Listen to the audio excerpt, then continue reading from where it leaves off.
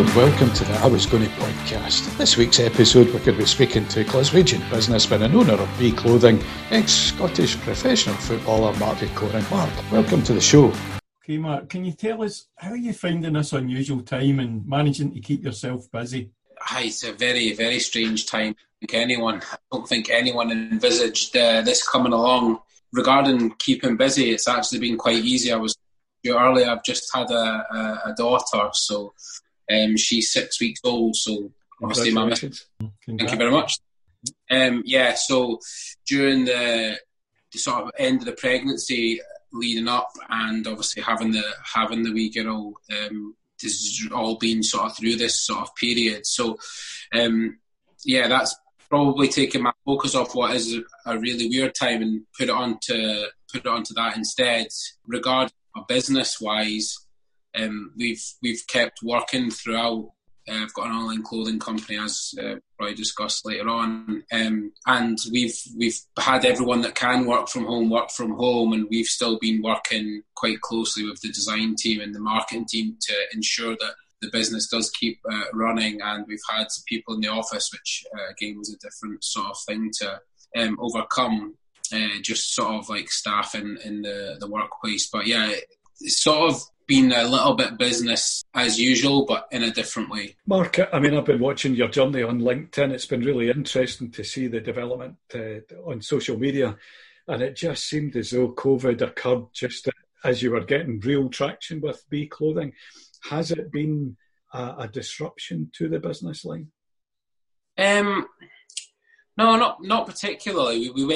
We went through like this really massive period of accelerated growth for like the first 3 or 4 years, and then we sort of hit this sort of level of, but it was still growing, but the acceleration wasn't as quick. And I think that coincided with going into international countries, and albeit they bought on to the brand quite quickly and the sales were there, it was quite difficult to sort of make initially that profitable because we didn't understand the costs involved in postage and marketing and on all these things. So we probably not leveled out. The growth just wasn't as accelerated. So we brought in a financial director at the end of last year, and he sort of came in and he was sort of stable in this sort of ship, if you will, kind of putting, me and Stephen came from football backgrounds, and then the other person that's in the business, Drew, he'd sort of like taught himself coding and marketing. So we didn't really have like a business background. What we were good at was making product and selling it, and then it sort of tumbled into this like big sort of thing and this business, and we didn't really have any business background. So like I say, we brought Andy in, who's been great.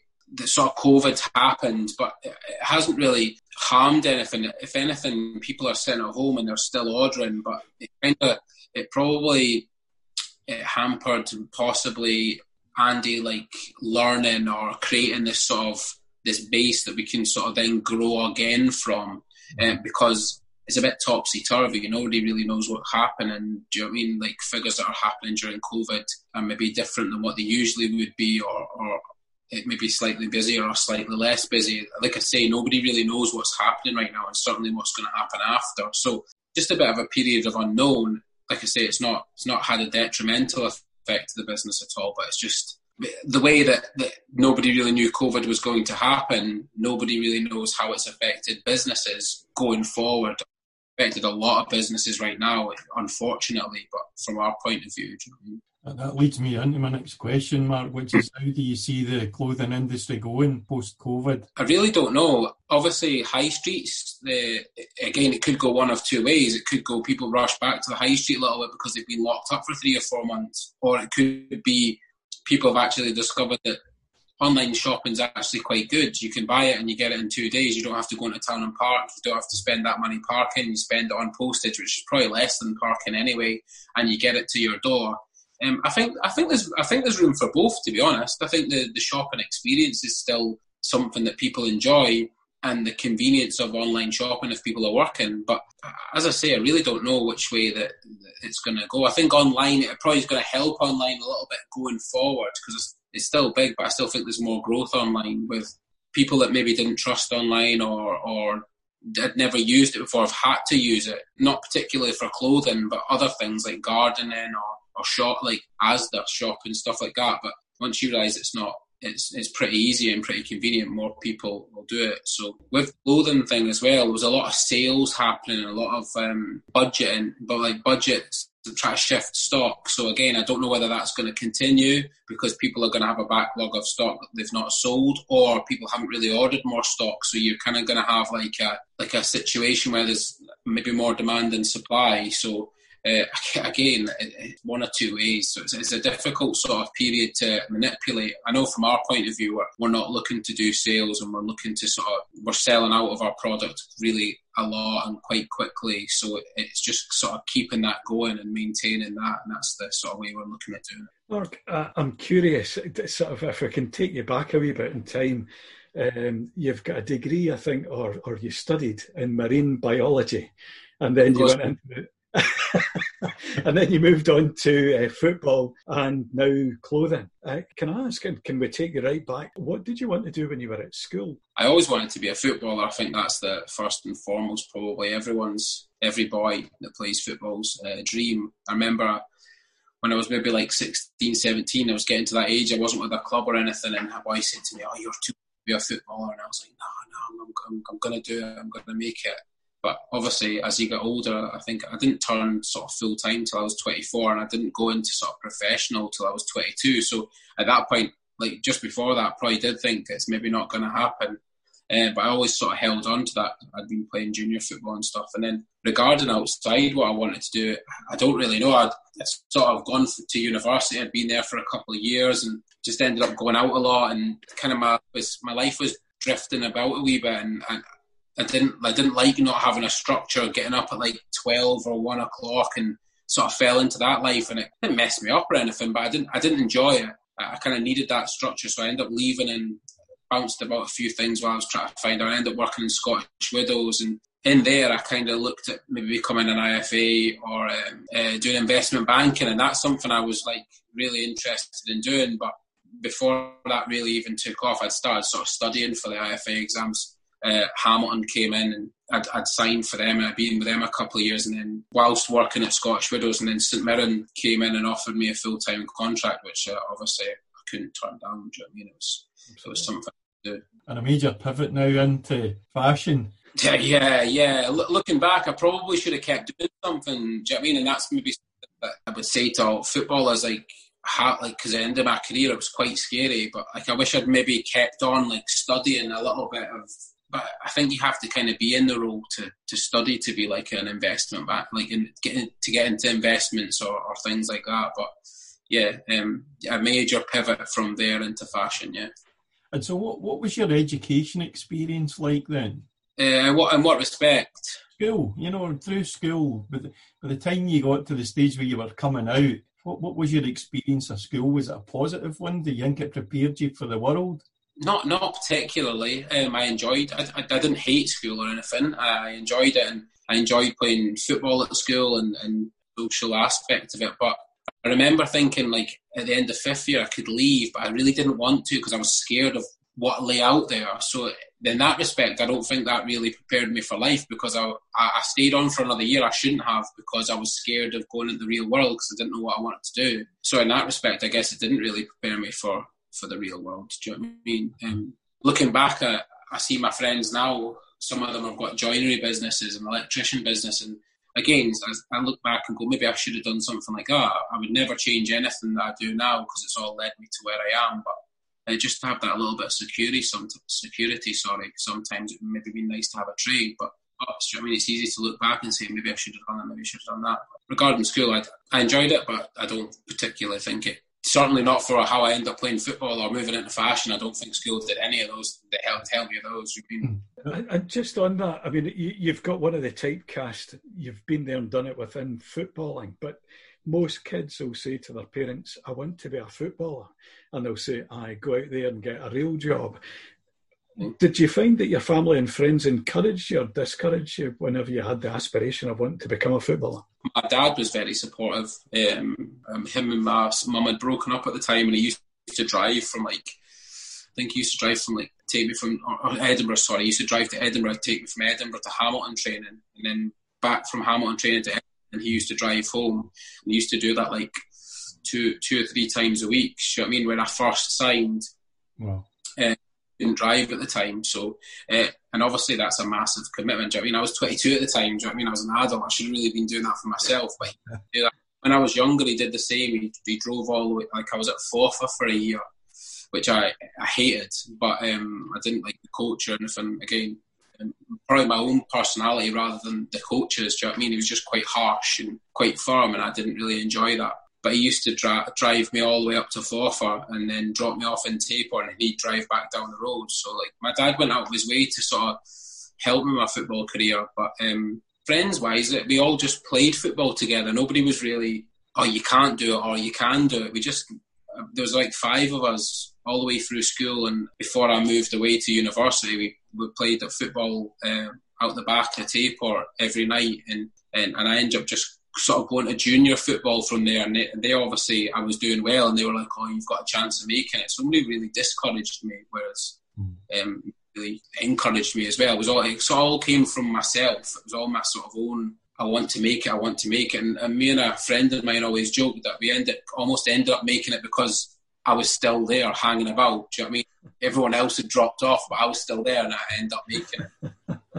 So where does that motivation come from then to succeed, Mark? If you could say, you know, obviously your dad was very supportive, you know, and not everyone has that. And you see in the context of now, you'd probably say 24 is quite old to be signing your first permanent contract, you know. So where did that drive to just keep going, as you say, when others dropped off? Right, because I'm stubborn. I don't really like giving up on anything. Do you know what I mean? It really annoyed me, and I'd never tell my dad this because he'd feel justified for doing it, but he sort of pushed my buttons a little bit. Like, I don't know, he'd maybe say, like, I don't know, he made me, like, he sort of challenged me to then be like, no, I'll go and show you, and then it probably rubbed off in anything, like I'll show you I can make it, I'll show you I can go and play at that level, I'll show you, do you know what I mean? And it probably instilled that, the sort of underdog, I don't know, that I want to go and prove to people that I can go and do that. Maybe I remember when I left Linlithgow, the manager was great with me, and I was obviously a bit annoyed that I'd left and I'd gone and signed for Hamilton, and I heard like a whisper, he'd said to somebody, oh, he'll be back in 6 months, and that pure drove my inner drive, like, I'll not be back in 6 months, do you know what I mean? I'll go and prove that I can go and play at that level. And it's just like wee things like that you have to use to motivate yourself, do you know what I mean? Because nobody's really going to do it for you. That's quite interesting. Again, being a footballer, you would obviously set yourself some goals, but in life, have you visibly set yourself some targets through your business, your education, your own lifestyle, etc.? Have you set yourself visible goals that you try to aspire to? Yeah, I don't know if I have set like goals of, everyone wants to be successful, everyone wants to do this or do that. Football wise, it was just like, I want to get into professional football, so I did that, and then it's like, I want to go full time, and I did that, and it's like, I want to play in the Premier League, and I managed to do that. Like, I'm not saying that I was the sole reason that all these happened. A lot of luck happened along the way. Do you know what I mean? I signed, I was at Hamilton, we got promoted, obviously had a good side, and then we played against St Mirren. I played well against them, and I went there, and then they got promoted, and I was part of a good side. Do you know what I mean? So it wasn't just down to myself that these things happened. It was like, along the way, things conspired to help me with those things. And then business-wise, it's just, you want to be successful, and you want to drive yourself on. I look at other people, what they're doing, and I think, well, I can do that. Why can't we do that? And my business partner, Stephen, is very much of the same opinion, and Drew, who's come on board as well, it's like, well, why, they're doing that, why can't I do that? I want to do that. Like a competitive edge, I guess, that you just want to be as good or better than people that are in and around you. And just on that, Mark, with B Clothing, I mean, it's got a fantastic brand, good reputation, and as you've said, you're taking it internationally. I saw some of the adverts that you've got with very high-profile footballers. You managed to get the Sky advert, which was fantastic, looks really glamorous. Have you set yourself some goals over a period of time within B Clothing? Again, probably not, but that's why we've brought Andy in, because up until we brought him in, we were just like going up the way, and we were just sort of flying by the seat of our pants a little bit. Like, just we'll make this, and we'll design this, and we'll sell this, and it was just like, going up and up and up, and then you get to the top and you look around and you're like, well, not the top, do you know what I mean? But you get to a point and you look around and you're like, we've probably neglected that a little bit, we've probably neglected that a little bit, we've probably neglected that a little bit, and it all starts to like affect it a little bit when you get to a certain level, and you really have to sort of reassess. And Andy's really coming in and helping us do that with a business mind that me and Stephen and Drew maybe don't have. And it's, what's our 5-year plan? This is where we are right now. What do we want to be doing in 5 years' time? It's like profitability, it's like obviously growth and making it more profitable or whatever, do you know what I mean? And it's like, up until this point, we haven't really had like a plan. We've just gone, right, we did this last year, we want to do this next year, let's go for it. But without even knowing how to sort of get there, but we just sort of got there and we just did things at the time. But when you get, like I say, when you get to a certain level, you need to have more structure in that. And again, that's kind of what Andy's coming and helped us do. The next one is an interesting one, because you kind of stopped yourself there when you said at the top, no, we're no there.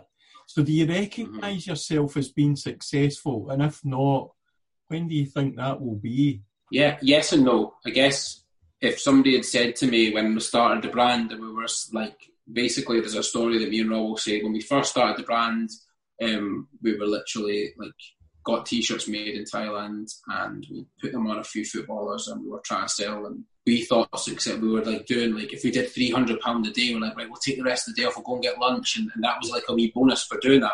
And it was like, right, £300 a day, that's a good target. And we didn't obviously hit that every day, but if we did, we're like, right, we'll go to town, we'll get a wee bit of lunch, and that'll be our reward.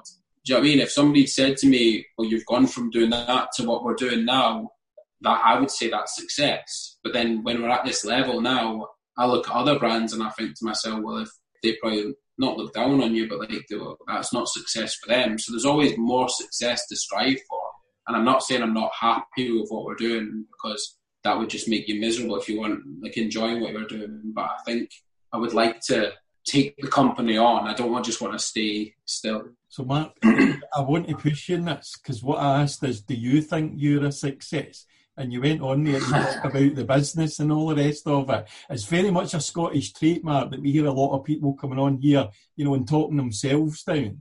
So the question was, do you think you're a success? And if not, when? I'm looking at your body language there. It's a typical Scottish thing to be really uncomfortable to say, actually, I'm doing all right here, No, I'm doing all right, but then is that a success? I don't know, it's difficult because I look at my football career and I'm like, well, I think that was quite successful, but then my dad would be like, I don't think you did well enough. Do you know what I mean? So it's like, I went from playing non-league at 24, or I went full-time at 24 and I played 3 or 4, like I played full-time for 10 years and half of that was maybe in the Premier League. I think, me personally, I think that's quite successful, and I'm proud of that. Could I have done better if I'd worked that little bit harder, gone to the gym a little bit more, dedicated myself a little bit more? Yeah, I probably could have. So in that respect, that's not successful, is it? Do you know what I mean? Because I wasn't the best version of what I could have been. Regarding business-wise, I think a lot of people would say we've been successful, but then that's not just me that's in that. Do you know what I mean? That's me, Stephen, and Andrew, and I would say together we're successful. But I don't want to say successful because I'm not happy with where I am right now. I want to be, not that I'm not happy, I just want to be better. Inspire them more. Okay. And just on that, it's an interesting one you touched on, the health side of things. Is keeping yourself fit and mentally, physically important to you? Yeah, and that's something that me and Stephen discuss as well. One of the things I really miss about football, because I don't particularly miss playing football like at that level, because of what I do now, I really, really enjoy it, and it's replaced that passion that I had for something else, and I've got that passion, so I don't miss football as much, or really I don't think, I wish I still played football because I've got this, but I do miss being physically fit as I was, and maybe as healthy, I guess. I don't feel unhealthy, but I really do miss being as fit as I was, and you just can't put that. It's hard to motivate yourself for one, but you just can't put that time into being as fit when you've got a lot of other things on the go. You probably didn't go into Glasgow every day. You hit 300 sales either, you know. I know, exactly. No, it wasn't 300 sales. It was just like once we'd done like £300 worth of sales. Do you know what I mean? So like 300 sales would have been nice every day early doors. Aye. Mark, sorry, Callum. You've had quite an interesting career to date. You're still a young man. What would you say reflectively has made you most proud? Made you most proud? Like in like football career and business career, or and just business, in general. Football wise, I'm proud of like playing for St Mirren, who were a very good side at the time. We won the league, and I think at that point it was maybe a record points total. And I played with like Charlie Adam, Kirk Broadfoot, good players and a good side. So I was very proud of that. And that was maybe only my second season. Mm-hmm. And then on the other hand, playing for Ross County, like basically my last season in football, we went like 40 games unbeaten. We won the league again and we won it by a record points total. So I would say those two, football-wise, are things I'm proud of. And just like building Be Inspired, being part of Be Inspired, like the team, like I say, Stephen, who I've obviously got a lot to thank for as a sort of business partnership, and Drew as well, and just being part of that team, I'm proud of that. Do you know what I mean? Sure. Okay, so everybody's got different influencers in their life. Who do you think are the three people that have influenced you most, and why? Wow. Could have read those questions, shouldn't I? His biggest influence as well. I'd probably say my old man to start with. Do you know what I mean? Not necessarily maybe being an influence, just sort of somebody who'd been there for me in my whole life and really pushed me on football wise. He really sort of helped me. My mum and dad split up when I was younger, so he wasn't always like around or that. Do you know what I mean? Like he stayed in England and I stayed in Scotland. I've seen him maybe every second week, but like regarding football wise, he did everything for me and probably pushed me on and took me places and was really went to every one of my games. Do you know what I mean? So he was a good influence on my career. Secondly, football career wise, I'd say Andy Millen was really good. When I first went full time, he was an assistant manager at St Mirren, and Gus McPherson was like the tough one. Do you know what I mean? Like, and don't get me wrong, Andy Millen was for him. Do you know what I mean as well? But just he was good. He was good for me, and I've got a lot of thanking for in my career in general. Third one, there's probably been so many over the years, but I can't particularly think of one that I've been like, wow, that's an influence of. That's okay. We can move on, Mark. That's fine. I don't know if you're a reader or not, but have you had a book that you think that's influenced your career? Not influenced my career, but I really, really enjoyed Shoe Dog by Phil Knight. It's basically the boy that set up Nike. So just it was obviously after we started Being Inspired, but just reading it, that was very inspirational. Of like he started. I don't know if you've read Shoe Dog. Just the fact that he started selling those Onitsuka Tigers, which obviously is, I think it's Asics, isn't it? So he started selling them, and then he sort of built that up, and then he'd gone over to the factories, and then he sort of thought, well, how about we start our own brand? And that was very that's kind of what happened with me and Stephen. And then he'd gone over to factories and create these relationships and create these products, and then it just sort of snowballed and got bigger and bigger and bigger. And I think he was, even when they were turning over like hundreds of millions, he was pure skin, and then they floated on the stock market and he went from being skint to being a millionaire. Do you know what I mean? And I'm not saying that part reflects anything to do with me at all, but it's a good story, and I really enjoyed it, and it was, I could watch it and think to myself, there is similarities there, and I really enjoyed that book. We've had a 10-minute warning there from Zoom, so if we can just do a wee quick fire round, if that's okay. What's the one thing you wish you had known when you began your career?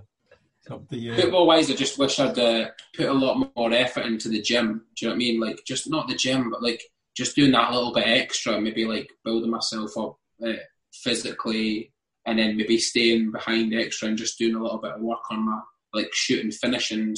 Like that was one area that I was probably let me down, was finishing. Work-wise, just get people that are better than me at stuff in quicker. Another question, Mark, just on the quick fire, nice easy one here again. What's the best bit of advice you've ever been given by someone?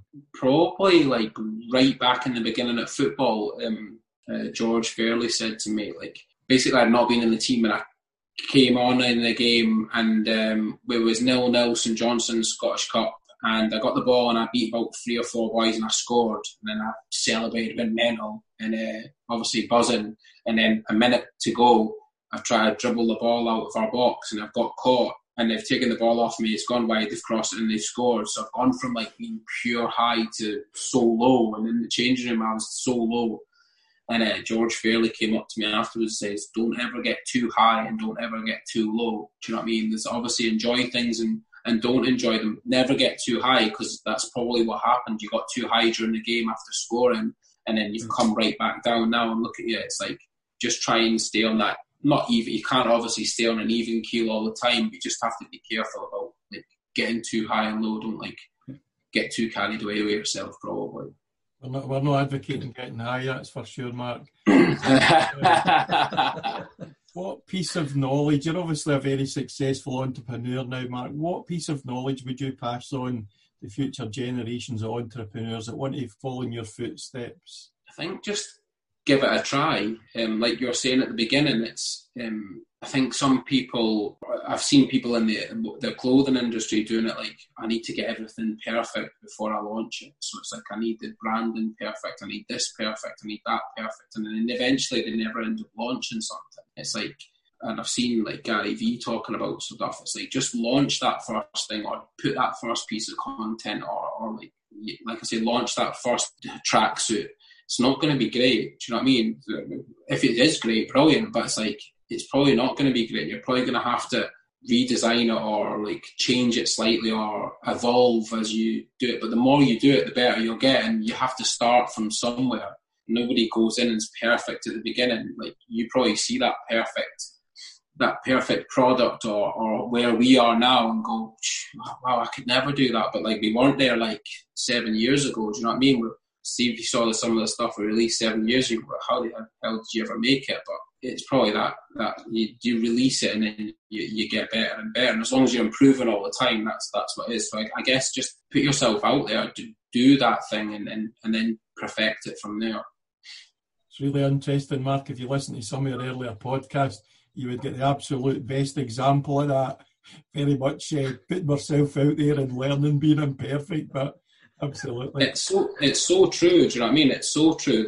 Nobody, unless you're extremely talented, nobody goes and does things the first time perfectly. Do you know what I mean? And if they do, fair play to them. Do you know what I mean? They're probably millionaires or whatever. Do you know what I mean? But it's like, you have to go and do that. You have to go and put stuff out there. Put yourself out there a little bit, because there's always going to be somebody quick to judge you. But like, see, in 2 years' time, if you kept doing it and getting better and better, that person that judged you then will look at you and go, by the way, I wish I could do that. Just a quick question, because I'm conscious of the fact we've only got 4 minutes. Who would you define as being a successful person? And do you think there's common traits in successful people? I know you touched on the lad from Nike. Who would you deem as being a successful person, and for what reason? I guess like the easiest one for me to look at is probably football, isn't it? Do you know what I mean? So like, say like Cristiano Ronaldo, like, is a successful person. Obviously outside football as well, but it just strikes me as like single-mindedness.